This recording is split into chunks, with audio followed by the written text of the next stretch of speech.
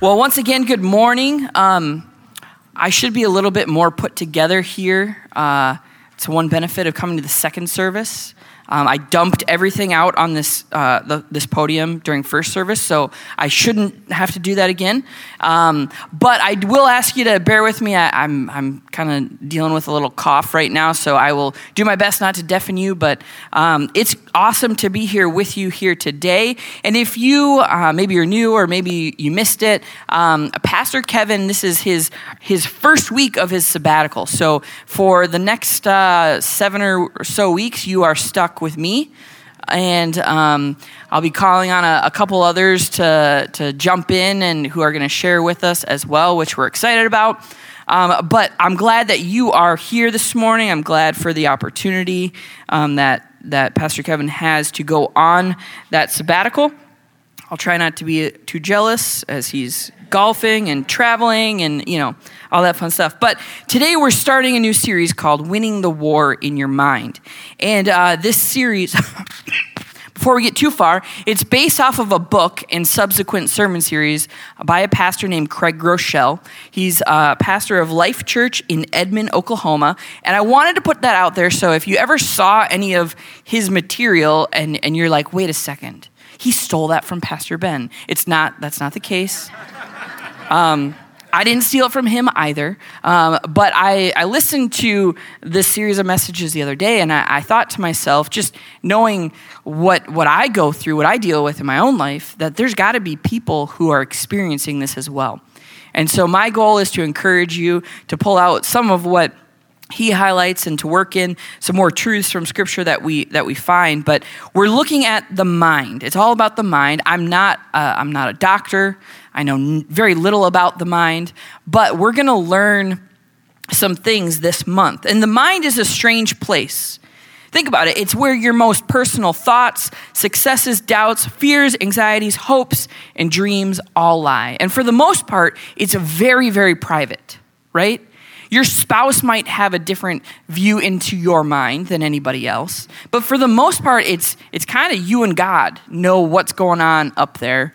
And some of our minds are a little bit more jumbled than others, There's a little bit more going on. It's more of the spaghetti, type syndrome.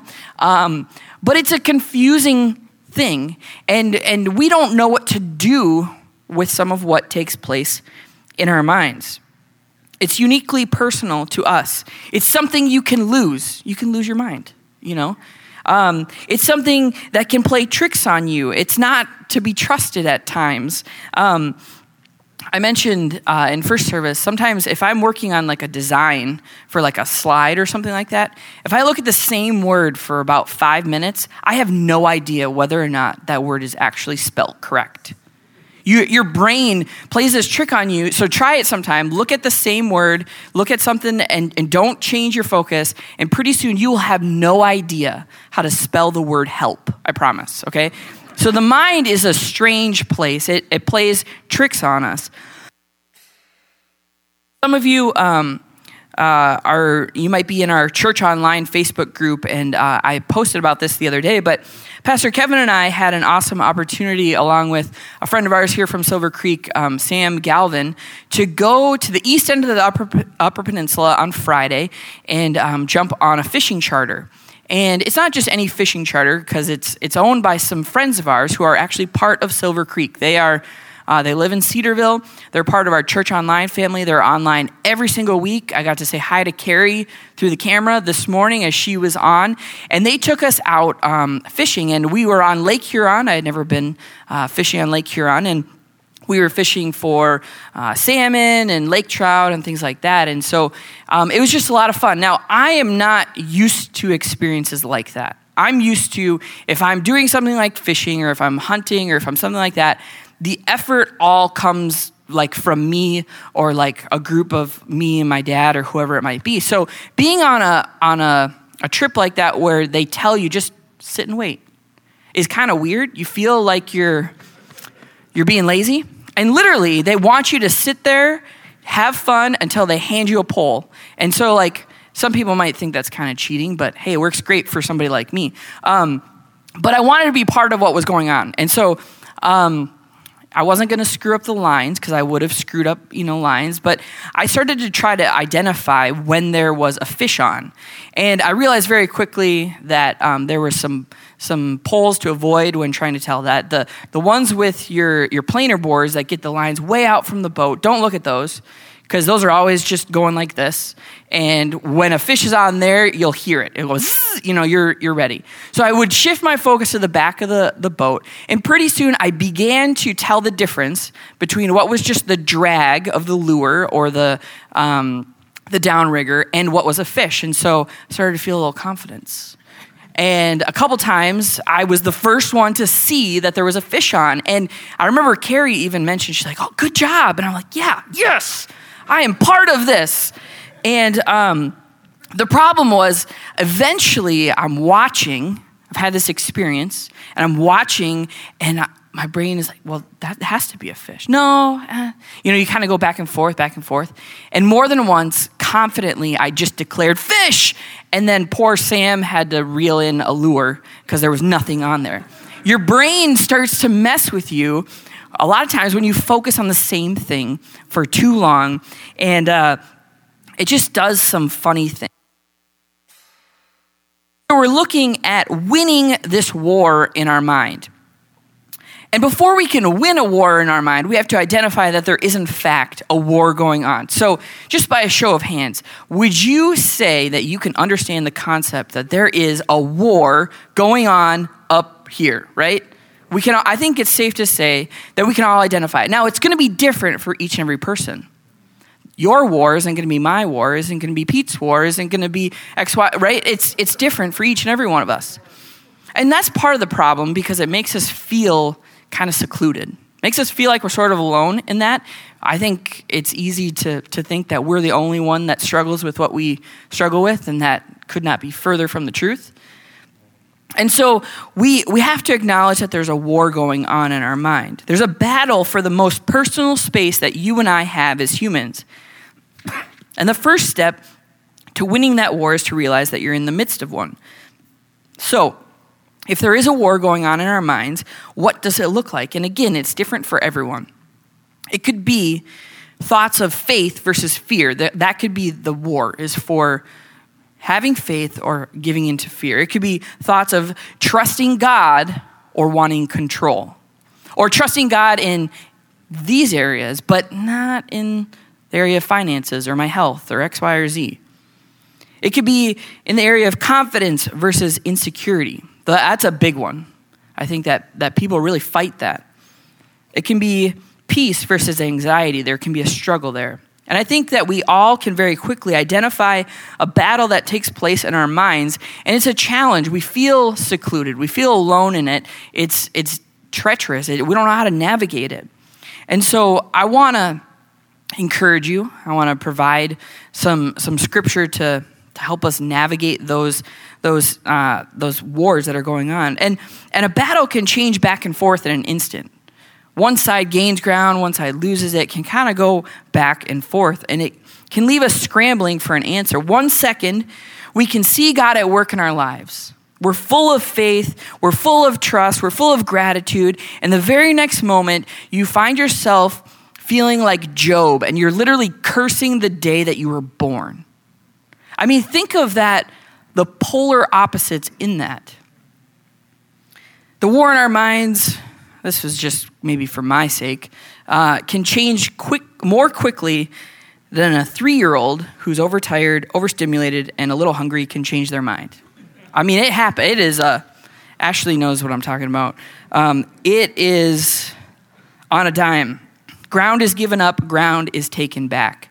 And what happens is it leaves our mind a battlefield. Battlefields are messy, right? There is not much going on a battlefield that is good. And that's what can happen. That's what we can feel like. There's a fight for what's going on up there. And I want you to take this away today. The majority of life's battles are won or lost in our minds. The majority, not all of them, because there's some that aren't. But the majority of battles in life are lost or won in our minds. The internal battle that we have affects us all differently. And again, like we talked about earlier, Everyone goes through it. Even Paul the apostle, he had struggles that he dealt with. In Romans 7:19 through 20, it's like, this is Paul's tongue twister. He writes, "For I do not do the good I want to do, but the evil I do not want to do. This I keep on doing. Now if I do what I do not want to do, it is no longer I who do it, but it is sin living in me that does it." He says, I know that I want to glorify God, but I also know that there's times where I just can't and I don't. And so he has this struggle. We've all had that same struggle, but it shows us that no one is beyond this kind of war in their minds. So we need a little bit of encouragement today. And in 2 Corinthians 10:3 through 5, it says, "For though we live in the world, we do not wage war as the world does. The weapons we fight with are not the weapons of the world. On the contrary, they have divine power to demolish strongholds. We demolish arguments and every pretension that sets itself up against the knowledge of God, and we take captive every thought to make it obedient to Christ." Pastor Kevin has touched on this word stronghold before, and it's a military term. And it's thought that it's referencing a military base at times with walls that are up to 20 feet thick. Think about that. 20 feet thick. You have to have something really important if you are going to build a 20-foot wall. And scripture says that we can demolish those strongholds. And I believe that what we see in scripture and what we're talking about here today is that Satan wants to create a stronghold in our minds of that fear, of that doubt, of that insecurity, of that lie. He wants to bury it so deep in our own mind that we cannot access it whatsoever. But it's there. It's there. And he wants us to dwell in that place because he wants to tear us down. He wants to lock that lie so deep that we can't get to it. I don't know if anyone in here has seen the movie Inception, but that was all I could think of, is like the whole premise of the movie was planting a thought in another person's mind. And that's what Satan wants to do. He wants to plant that fear in our hearts, in our minds, so deep that we can't do anything with it. So the war in our mind is accompanied by some different thoughts. So I want you to think of these and maybe make a mental check mark when you come across one that you've had before. I'm not good enough. I'm not smart enough. I'll never be a good mom. I'm not pretty enough. I'm a failure as a husband. I'm a screw up. I'm just a kid. I'm unqualified. My sin is too big to be used by God. I'm unlovable. I definitely can't trust anyone. I'll always be broke. God doesn't hear me when I pray. I'll always be stuck in a bad marriage. These lies and lies like them are at the foundation of the war in our minds. Those are the things that Satan wants to lock in that stronghold to just live rent-free. That's his goal. That is his goal. He wants us to buy into them. He wants us to believe them, and he wants us to make them a reality in our lives. That's his goal, because he can't actually make those things happen. But we have the power to do that. And the weird thing and the discouraging thing, and sometimes the hard thing with this, is all of those things have an element of truth to them. An element. They're not truthful, I would say, as a whole, but they have an element of truth. I'm not good enough on my own, right? I am unqualified, which is why God equips me. My sin is too big to be dealt on my own. That's why Jesus came, right? So there's a portion of those statements that are true, but that's all that Satan wants us to focus on. And he wants to shape our thinking until we become a prisoner of that deception. And just as a reminder, John 10:10a, the thief, Satan, comes only to steal, kill, and destroy. He wants to steal your joy. He wants to steal your hope. He wants to steal your peace. He wants to destroy your marriage. He wants to kill your future. He wants to do all of those things, and he wants to do it starting right here. But like we read earlier, 2 Corinthians 3:5, it says that we, as Christ followers, with the help of God, we can demolish arguments and every pretension that sets itself up against the knowledge of God, and we take captive every thought to make it obedient to Christ. So this is another thing I want you to take away from here this morning. Our lives are always moving in the direction of our strongest thoughts. I don't know if you've ever thought about that before, but when I read that, it made total sense. Total sense. Our lives are always moving in the direction of our strongest thoughts, whether good or negative. Satan is fighting for navigational control over your life, and he chooses to target our minds to be able to do that. In the New King James Version of Proverbs 23:7, it says, "For as he thinks in his heart, so he is." What we think is what we become. It may not be who we are, but what we dwell on, what we allow to sit in our most personal, private space of who we are, eventually that comes out in our lives. The thoughts we think determine who we will become. If you think you can't, you probably won't. But if you think that you can, with God's help, you will. There's a difference. We have to add God to the formula to be able to make it happen. If we dwell on the bad, just our shortcomings or troubles, we're going to be overwhelmed. We're going to deal with anxiety. We're going to find ourselves looking at the water like Peter did, rather than on Jesus. But if we look for the good and for God, we'll start to see solutions that we didn't know existed. If we take a position of victimhood, we're going to always be a victim. But if we believe that we can overcome with God, we'll be an overcomer. And that's a big difference between those two things. I love this quote by Pastor Craig Rochelle. He said, "If your life is always moving in the direction of your strongest thoughts, are you excited about the direction your thoughts are taking you?" And it feels like, when you first read that, it feels like almost like blaming, like it's your fault. And that's not the case. But we have to equip ourselves to redirect our focus from the lies, from the deceptions that Satan has, so that we can change that. So firstly, I have two things I just want to touch on very quickly. First thing that we have to do is we have to identify the biggest stronghold holding us back.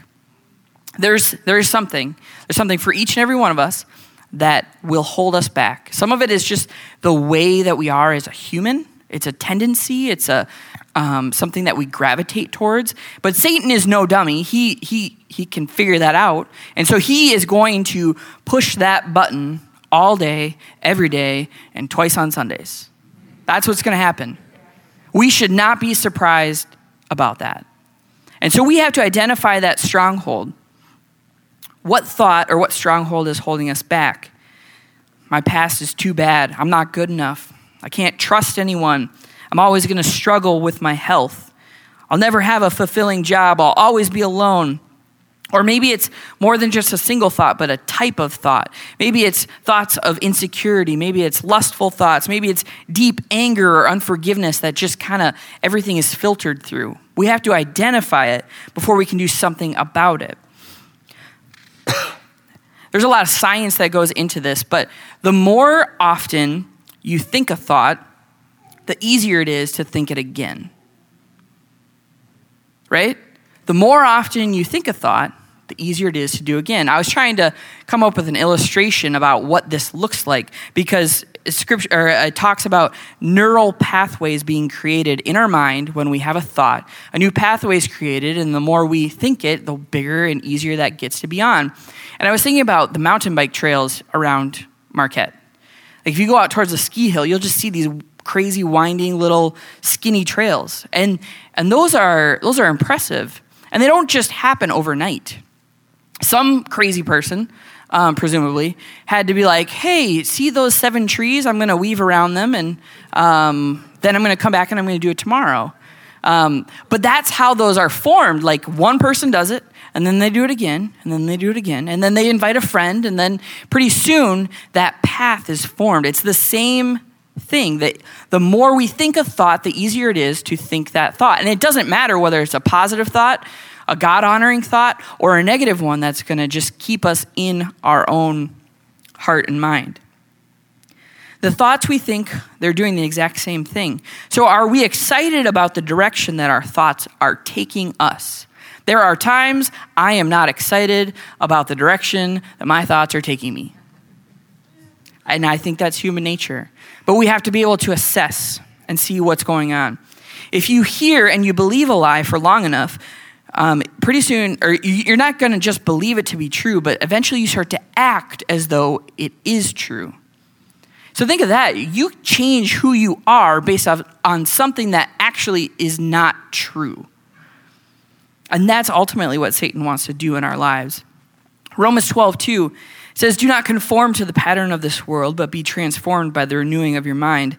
Then you will be able to test and approve what God's will is, his good, pleasing, and perfect will." God calls us to restore our minds and to do so with his help. That's what he wants for each and every one of us. He wants us to be able to make sense of this chaos. So we have to identify what is the biggest stronghold in our lives: greed, pride, fear, anxiety, laziness, being critical, which is one of mine, unable to trust, toxic thoughts, doubt. So what I want you to do over the next couple seconds, identify that stronghold. Identify that area in your life that Satan wants to trap so deep in your mind that you cannot escape it. Think about it for a second. Chances are you've had it in the back of your mind since the beginning of the message. And so what I want to do is I want you to name it. We're not going to say it out loud, but we're going to, at the same time, we're going to say what that stronghold is internally, because if we have hopes of defeating something, we have to acknowledge that it exists. You can't defeat an enemy that you're unwilling to admit is there.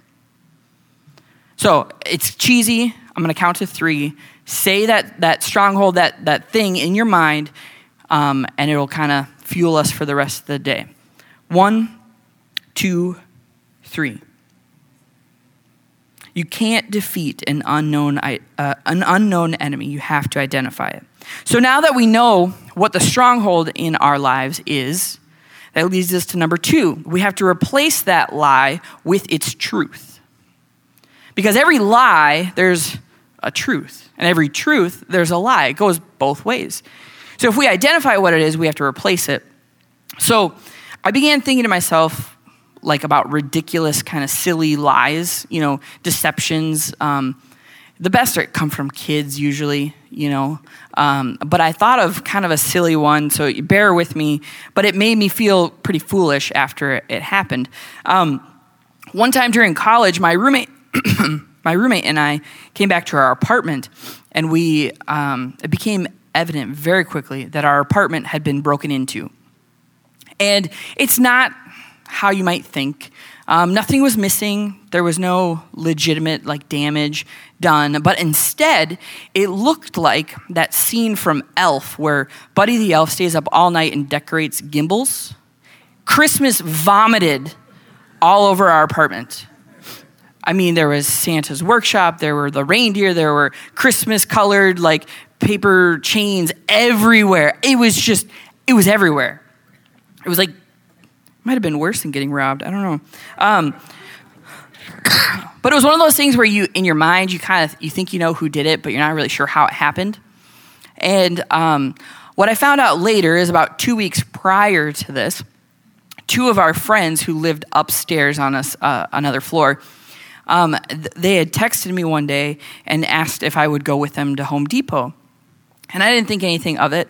And I didn't know if they literally just wanted me to go with them, or, it was 2 girls, so maybe they're we don't know our way around Home Depot, which either did I. But so I went, and what had happened was on the way there, somehow they conned me into driving. So I drove myself there. On our way there, I stopped for gas, and while I was pumping gas, they stole my apartment key off of my car keys. Since then, I've never left my car keys in my car for any period of time. But they stole my apartment key, and while at Home Depot, they made a copy of my key so they could just walk in the front door and, so I felt pretty dumb. And you might be asking yourself, Pastor Ben, how dumb are you? How could you fall for that? Because it was a series of lies. And it turns out I ended up marrying one of those girls. So I think I was taken advantage of in that time. But we fall for these far-fetched lies at times. And we have to be able to replace them with God's truth. And I'm going to try to move quickly here as we get towards the end of our time together. But the truth that defeats the lie at the center of the war in our minds is Jesus. Every time, if you boil it down to one word, it's Jesus. John 8:32 says, then you will know the truth, and the truth will set you free. There's freedom. John 14:6, Jesus answered, I am the way and the truth and the life. No one comes to the Father except through me. The truth may seem different for every lie that we experience, every stronghold that's at play. But Jesus is at the center of each of them. The Word of God dispels every lie of the enemy, and it's where we find the truth to replace the lie that we're given. So I want to run down these really, really fast because I have some examples. Maybe you feel like you can't do it all. You'll never be able to fulfill all the obligations on you. You'll never be able to live up to your responsibilities.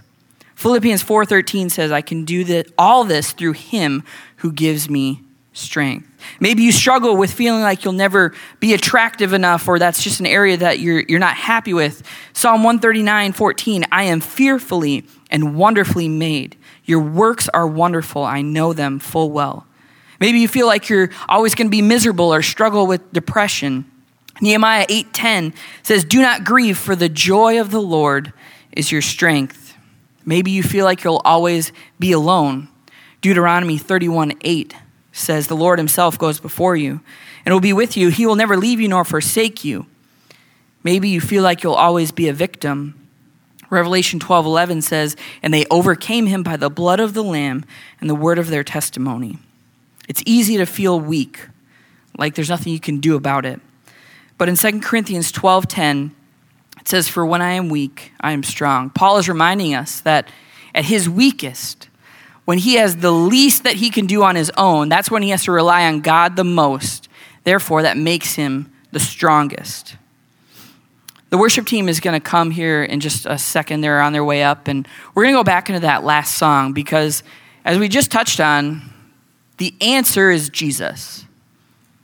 The answer to that war in our mind is more of him. It's the ability to replace the lie with the truth from his word. And so I was thinking during that song, I did something that I promised I would never do, and I made a change to the service order during worship because those words struck me where it says, I just want you, nothing else. I just want you. Because we try to deal with the war in our mind. We try to drown it out with just a bunch of garbage.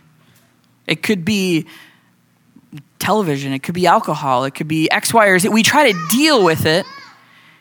And the answer actually is just Jesus. And so I want us to spend some time going back into worship for just a few moments and focus on just him.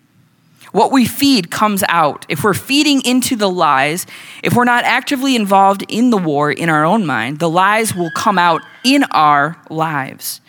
Those lies will ruin relationships. They'll tear apart our confidence. They'll keep us secluded and vulnerable. And they will position us in a place where we will continue to be victim to them. And just as I close here, I love this, another quote from Pastor Craig. He says, you cannot have a positive, faith-filled life with a negative, fear-filled mind. What you dwell on comes out. And so we've talked about how to identify and then replace, but we have to put that into practice as well. There's an action step. And I'm thankful that Jesus is waiting to be brought in, right? Put me in, coach. He's literally waiting for that invitation. And so, in just a moment, we're going to give you the opportunity to make that invitation. We talked about what we're going to do. We're going to capture those lies. When you have that thought, when that direction crosses your mind, even though there's nothing that you can necessarily do, in that moment, what you do is you capture it. It sounds silly, but you capture it and you give it over to God. Because that lie, that deception, that stronghold is nothing for him. It's a lot for us. But I promise you that when you do that, when that's your first reaction, don't think it again, don't entertain it, don't allow it to be justified in your heart. When you turn it over to God immediately, you're going to see something really, really cool happen. That guilt, that oppression, that shame that you normally would feel, all of a sudden isn't there. You're going to realize that there's an element of freedom that comes with doing that. In Luke 4:18, this is Jesus talking, and this shows what he can do and why Jesus is the answer. The Spirit of the Lord is on me because he has anointed me to proclaim the good news to the poor. He has sent me to proclaim freedom for the prisoners and recovery of sight for the blind, to set the oppressed free. Not only did he do that through his death on the cross, but he wants to do that in our lives. He wants to do that in our mind. He wants to give us the freedom that we can't achieve on our own.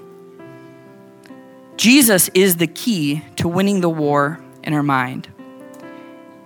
So right now, we're going to go back into that song just for a few moments. And I want you to think about that stronghold that you identified earlier. And then work to replace it with truth. And maybe you don't have the perfect scripture for it right now, but that's okay. Replacing it with Jesus is really what it's all about. And what I promise you is if you're doing that and you're true in what you're doing, you may not realize it, but at some point, God is going to speak his word to you, and he's going to confirm that transaction, right? And there's power when that happens. There's power when we turn it over to God. So as we do that, as the team leads us, I would invite you to stand with us. And if you want someone to encourage you, if you want prayer this morning, I would invite you, just come up to the front. Somebody will join you. We just want to love on you. And we'll close in just a few moments after we sing. So Nikki, would you lead us? I've got a little bad news for you. I didn't think about this first service, but you're going to get to put this into action probably quicker than you think. Because the truth is, when you walk outside of the doors, Satan's going to want to take back the ground that he's lost. So you have to be prepared for that. You know, I said earlier I struggle with being critical, but it also gives me the ability to just expect when Satan is going to do something, because why should we be surprised that when we're closer to God, he has to fight more for what he wants? So as you go this week, keep those truths, keep those steps in your mind. And I encourage the first service to do this. This might feel a little uncomfortable. Find someone that you know loves Jesus and talk to them about that stronghold. Talk to them about what you identified in your life and bring them into your world. It's very vulnerable. Accountability is not easy. But I promise you, if you have somebody else involved in that process, you're going to feel like you are just equipped all that more.